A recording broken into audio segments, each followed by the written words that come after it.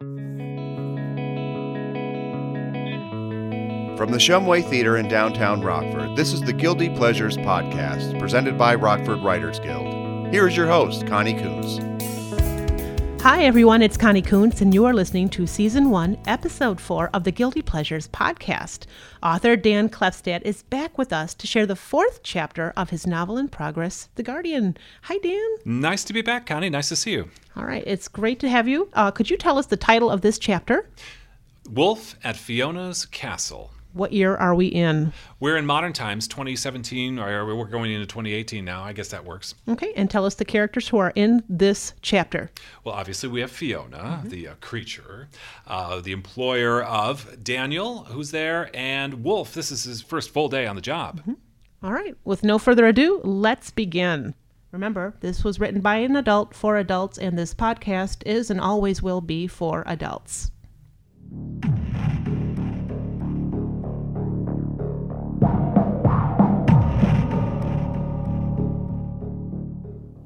Why O negative? Why not O positive or something? I watched Daniel pour the red liquid into a crystal decanter. Something about the taste. Daniel shrugs. It's entirely aesthetic, like the crystal we use, Waterford instead of Baccarat. My grandma had a set of Waterford. I watch as Daniel transfers the decanter to a glass tray with the same pattern, followed by a single-stemmed glass. Is she Irish? I think she was born there, but I don't really know. The last 24 hours have broken open my entire world. I met my first vampire and got my first job working for one, but Daniel's response is too much for me to absorb. You said you worked 35 years for Fiona. How come you know so little about her? He scowls. Our conversations focus on the day-to-day. What stocks are hot? Should we invest in bonds or gold? What's our supply situation? Did that new connection deliver as instructed? We don't have time for personal stuff. But you would if she stayed around instead of going out. Daniel takes a deep breath and lets it out slowly. That's her business. Our role is clear. Do your job. Don't ask questions. Collect your pay. Like any other job. Except the money. I still can't believe the paycheck Daniel promised next Friday. He said I'd earn even more when fully operational. Indeed. With one hand, Daniel slides the tray from the counter to a wheeled table of the same height.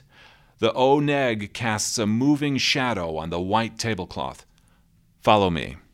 Daniel pushes the cart to her bedroom door and knocks 3 times. A bolt clicks, the door opens, and Fiona stands wearing a silk kimono, rose-colored with a long black bird down one side. A faint odor of death invades my nostrils. I didn't smell this when I met her last night. She steps aside as Daniel wheels the table to the center of the room. I pause at the threshold, looking at both of them for guidance, but they have their backs to me. Finally, I step in. Fiona glances in my direction as she spritzes perfume on her wrists and between her breasts. Her eyes redirect my attention to Daniel, who holds the decanter in his left hand opposite the dangling right sleeve. We fill the glass halfway. I watch as he pours. He gently sets down the decanter and carefully wipes the rim of the glass with a napkin. We want to avoid drips. He stuffs the napkin in his pocket. Then we leave, unless Fiona has questions or instructions. He turns to her. Anything? No. She sets down the perfume and begins combing her hair. Daniel's head bows a little before he walks toward the door. I begin to follow, then half turn. That's Lismore, isn't it? The pattern. My grandmother had a set. It belonged to her mother. Fiona looks at me and gives a slight nod. I press further.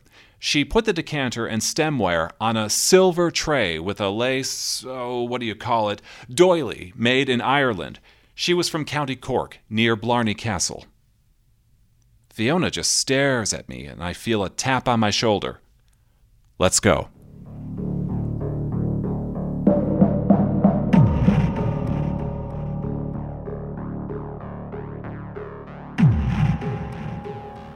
She doesn't say much, does she? I watch Daniel count the pint bags in the refrigerator. God damn it, we're short for tomorrow. I see 9. She needs 10 every night. He shuts the door. I need you to go out and bring back 11 bags. He scratches the order on a notepad. Take the Prius. Punch Northwestern Memorial in the GPS. Your contact is Marcos. He tears off a sheet and hands it to me. I'll call him, but I wrote his number at the bottom. Text him with the code when you arrive. What code? Berlin. That's our signal for when we're short. He takes a stuffed envelope from a drawer, opens it, and lays $100 bills on the counter. When he gets to 6,000, he scoops these into another envelope, which he hands to me. Get going. What will you do? I have to sell stocks. That's a whole different level of training we'll get to next week. He points to the key rack. I grab the remote tagged Prius and head to the garage. Oh, don't mention the silver tray again. We never use silver.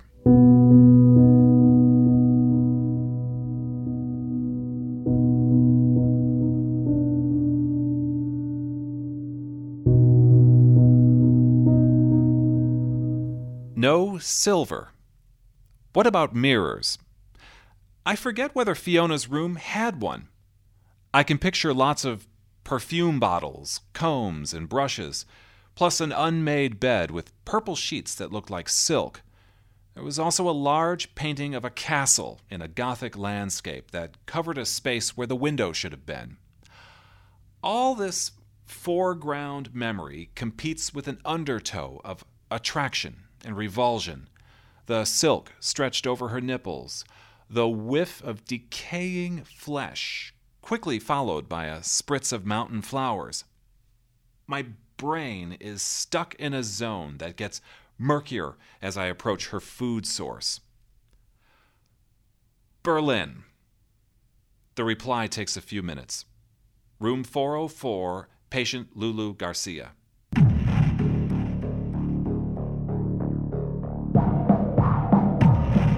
In 404, Nurse Marcos takes a blood pressure reading while a TV shows a breaking news graphic followed by the headline, Special Counsel Charges 3 Former Trump Campaign Officials.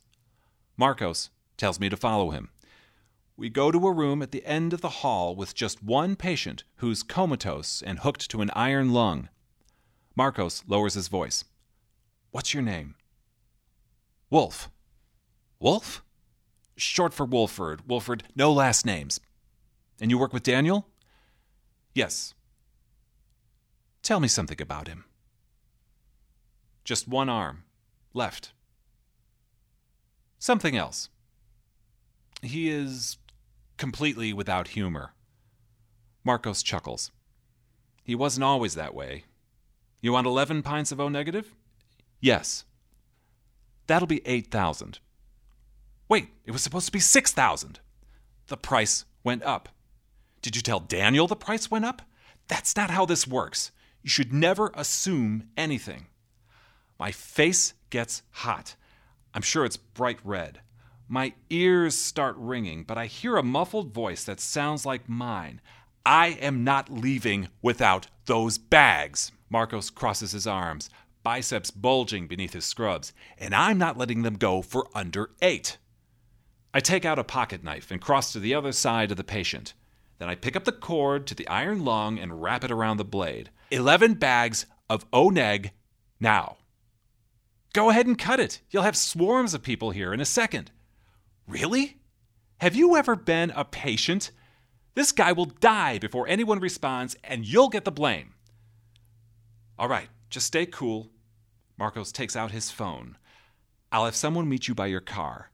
No. He comes here with the bags in a cooler. Of course they're in a fucking cooler. Here, now. I point the blade at him. You don't leave this room, and you don't make any moves I don't like. Then I point to a chair. Have a seat.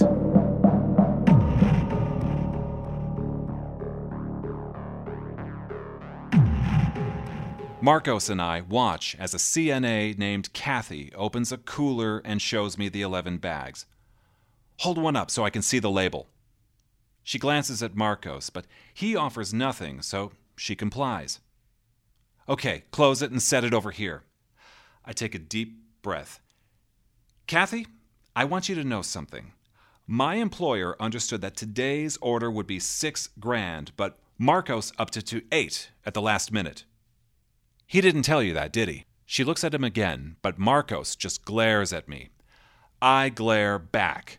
This asshole tried to cut you out of that extra $2,000. I toss her the envelope. There's $6,000. I suggest you keep it all. Motherfucker! Marcos leaps up and hurls himself at me. An alarm sounds as both ends of the cord fall to the floor.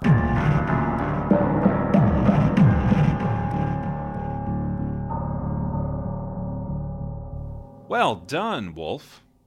Daniel stacks the bags in the refrigerator. I am disappointed about Marcos, though. He's been reliable for years. He takes an ice pack out of the freezer. Here. I wince as I put it against my left cheekbone. Kathy sure was pissed. She pepper sprayed him. Daniel smiles. I already reached out to her. He opens a decanter of scotch and begins filling 2 glasses. She'll get us 20 bags by Monday for a reasonable price. He caps the decanter and looks at his watch. Fiona should be home by now. I am. Both of us turn to see her enter the kitchen wearing a peasant-style dress, full-length, low-cut, showing off the palest breasts I've ever seen. She stops in front of Daniel, one hand motioning toward her face. He bends down to inspect her, then straightens and nods. She turns and locks her eyes on mine.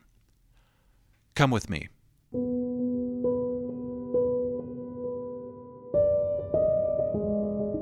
Would you like me to pour you a glass? No need. Sit down. She points to a chair by the vanity, which has no mirror, before stepping behind a 3-panel screen with Japanese artwork. I hear her unzip. That's quite a shiner. Marcos? Yeah. God, it's so hard to find a human you can depend on. Present company accepted. I mean, why would anyone risk a solid business relationship for $2,000? She steps out wearing the kimono. Daniel will drive you back to Chicago. There's a park. He'll need you to dig the grave. I swallow, trying to bury a lump in my throat. When do we leave? In a few minutes, after your drink. I tilt the glass and swirl the dark liquid in my mouth before swallowing. Then I hold it up to the light. Lismore again. She sits on the edge of her bed, grabs a pillow, and squeezes it against her. I was born in Waterford. The first time, I mean, in 1767. My full name is Fiona Mairead Fitzgerald. I became what I am 20 years after that. That painting, I point toward the wall, is Waterford Castle? She nods. My brother's descendants built it on another castle long after I left. The foundation dates back to 1500. I remember playing in those ruins when I was a child. Will you ever return? Maybe. Her hand goes up to cover a yawn. It's a hotel now. She places the pillow against the headboard. I need to sleep. I'll see you in the morning. I take my drink toward the door. Before I grab the handle, I half turn. Good night, Fiona. Good day, Wolf. And thank you.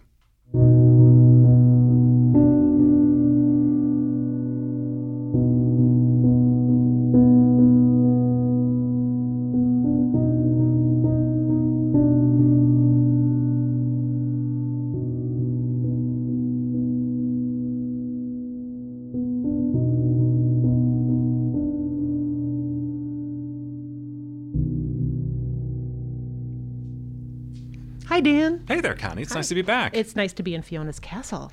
Fiona's castle, right? We're in her home. We actually go into her room. Yeah. a very private place. She gets it locked. The door's got bolts from the inside. Yeah. And beautifully decorated. And she is beautiful herself. Yes, she is. Which makes me want to ask a question.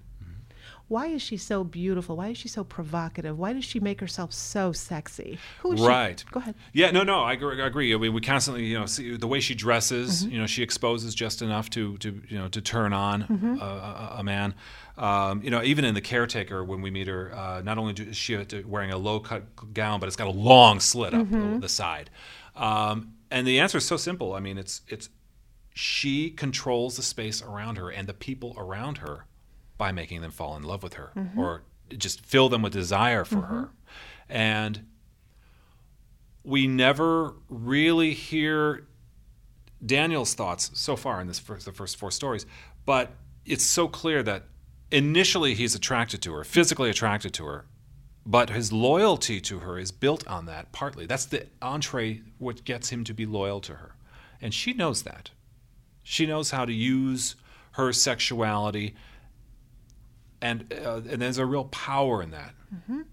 I can manipulate you into desiring me so you will work for me. And yes, I'm going to give you a lot of money. But the money can't be everything. Now, about that money. Yeah. There's a lot of money in this novel. There's a lot of money in these stories. You're right. And we get a real sense of financial urgency with stocks and bonds and gold and Daniel working his financial prowess. Can you tell us a little bit about the financial urgency in this scene? Yes. So we have a case where they're short of blood. They need, she needs 10 pints, and they realize, there are only 9 pint bags in the refrigerator. We got an issue here. And so Daniel is constantly moving money around. He's making bets, if you will. He's constantly, doing research on companies, trying to figure out how they can make money. Where is our money best invested now? And then, we have this crash situation where he needs to spend $6,000 that he didn't expect tonight. $6,000 is a lot of money. So, okay, I've got the cash, but I'm going to need more cash. So I'm going to have to move some stocks around. Yeah. So, Wolf, you go get the blood. Here's $6,000. I'm going to go sell some stocks. I feel like I'm always in a state of financial urgency. I don't move stocks around, but I do think about money every day. Do you? Does that inform how you created the Daniel character? What does money mean to you? What's your money culture? As much as you can share without oversharing. I didn't grow up poor. I always had money around me. So I never, we were not like wealthy. We were upper middle class back when that existed in the 80s. But I know people, and my wife is one of them, who grew up with very little. And money is an urgent concern. She's constantly thinking about, how can I be secure? And this got me thinking, I borrowed that urgency, but paired it with this need for blood, this constant need for blood that Fiona has. And I tie that with the money. I mean, you get it's expensive buying black market pints of blood. Yes. And she likes O negative. So this is going to cost a whole lot. And she's got a network. Daniel has organized this network of people at hospitals who will get it for her, on short notice, but you pay a lot for that. And so that's this almost obsession. There's almost an underlying obsession with, okay, we need the blood. How are we going to get the money for this? Okay, I need to go make a good bet on the stock market. And we never get into the details of that, but he's constantly trading. And we can see that in another story that I'm working on a little bit later on. But the investments are just a way to, moving around that money, trying to, score, sell high, buy low, so that Fiona gets her blood, and I get my salary. Yeah. Well, I think it adds remarkable tension. When this layer adds remarkable tension to the story, because I had to just assume they were all wealthy and they just had money and they needed to get blood, but adding the financial concern adds another thing to this that I really enjoyed. So I just wanted to point that out. And I think it makes it relatable too. Oh, absolutely. Everybody's worried about money. I obsess over it. I obsess over a lot of things. I'll obsess over a comma splice, but also obsess over $100. So anyway, great detail. Fiona likes her perfume. She does. She spritzes it between her breasts. She puts it on her wrists. All the while, She's stanky. Well, she begins to decay if she's not fully nourished, and so she's I don't want to say she's self-conscious of it, but it her ability to be attractive to other people and make them be loyal to her because they desire her, that can be compromised by her physical condition if she's decaying, and so she's constantly always worried about that. And if you get close enough to her and she hasn't eaten yet, there's a bit of that. Putrefaction, that's going on, which has I'm going to go what may sound like a tangent here. Go for it. But it's related to exactly what we're talking about. A way to get there to understanding this, I think, is if you're a person who loves food, if you're a foodie, you may have noticed that some of the best tasting foods are the ones that are a little funky. Whether you're talking about cheese or whether you're talking about certain dishes like kimchi or whatever, certain soups. There's a slight funkiness going on about that, and you're eating this and it tastes great, but your nostrils, your olfactory nerves are telling you something a little different. And so, for Wolf, certainly we see this. There's like this undertow of attraction and revulsion. I think I used that line, or he uses that line. Yes. And I think there's a little bit of that going on. He desires her, and then there's this kind of weird, kind of funky aroma, and it's not turning him off. I'm not saying it's turning him on, but there's it starts a big conversation in his head. Yeah, it's an artistic experience. Yeah. As a delightful meal should be. And this reminds me, there is a sushi experience where there's a model and he or she is nude and the sushi is laid out on the model and you gather around and you eat your food off this model. I've never heard of that. Well, does it not sound wonderful? Come on. I suppose, My husband thinks it's weird. Because where are they? Are they strategically placing? They are these strategically sushi? placed on the body, Right. and it's a young, attractive body. Okay, And that I'm makes sure- it a little bit easier. Yeah. In my case, it would be a female, but okay, Right. Right. Well, I wouldn't care either way. I'm not going to get turned on. I'm going to get an experience. So your artistically creative juices are kind of Right. flowing And in food that sense. is in and of itself very weird. And Fiona is in and of herself a little weird. Certainly a little off. She's a little off, but beautiful. Yeah. Decaying, but voluptuous. Yes. So I want to go to this experience, the sushi experience, where there is somebody laid out in front of me and has fish all over him or her, and I want to eat the fish. And I want to experience that because that, to me, is the embodiment of an artistic eating experience. Well, I think you've hit the nail on the head. It was an unexpected way, Yes. but an unexpected example. But yes, you got there. You understand what I was trying to accomplish with that. I'm trying. Yeah. I'm trying. And by the way, I don't even like fish. Gross. But I would like to experience this. I would like to experience vampires. I would like to experience all of this weird stuff. And it's not because I have bloodlust or anything like that. I just want to know. Why? They are fascinating creatures, Yes, aren't they? yes. I mean, they live forever unless something catastrophic happens. And they have confidence.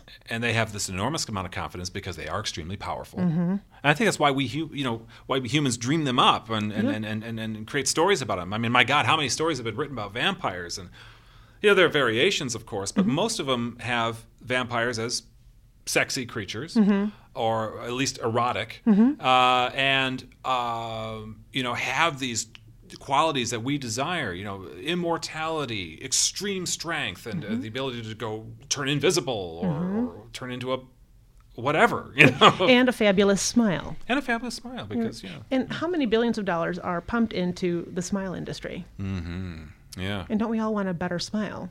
Right. Just something I was thinking about. All right, tell us about your castle.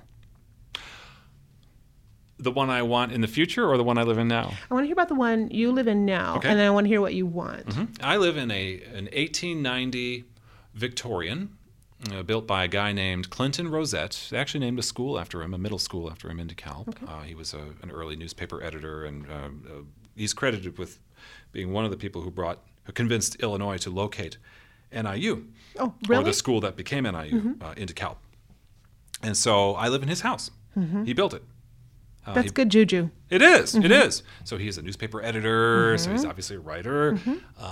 There's, I don't know. I feel a really positive, creative energy in that house. Why would you ever want to leave? Why would I ever want to leave? You're right. You're right. Now, because it's an 1890 house, there will be expenses. Yes. We did some foundation work not too long ago on the southwest corner of the house. So yeah, that was that's some serious coin. Yeah. So when you move into a house like that, yes, be prepared. We live in a house like that. It doesn't have as much good juju, to be honest with you. And it's falling apart around us. But I love it.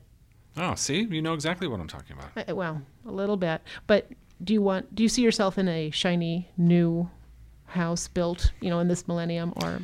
It's so tempting to quote Dracula from the play or the movie version.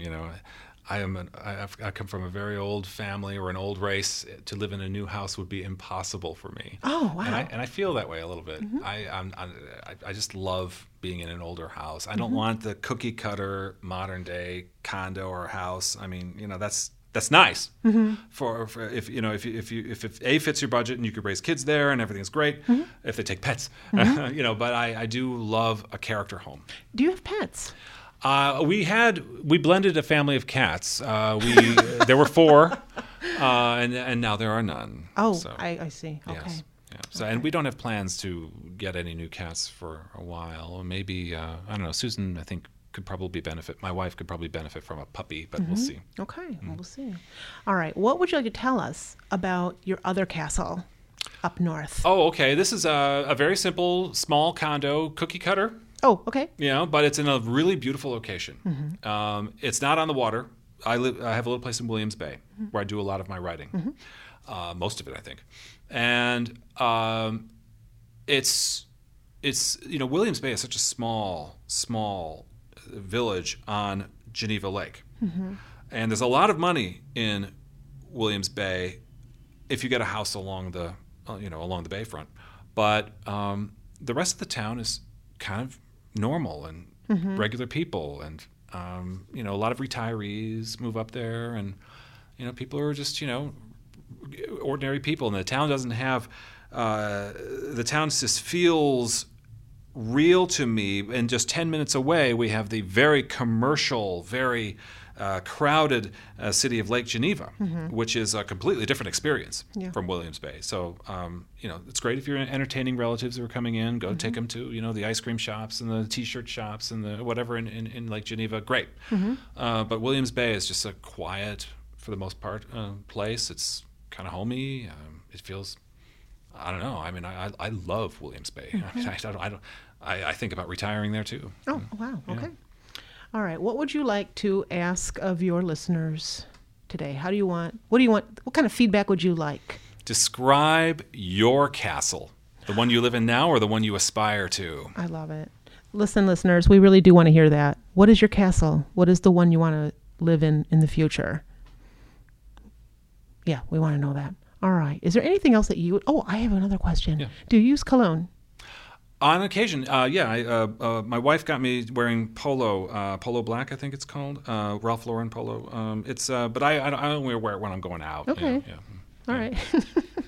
All right. And is there anything else you'd like to ask or share or say before we wrap this up and go home to our castles?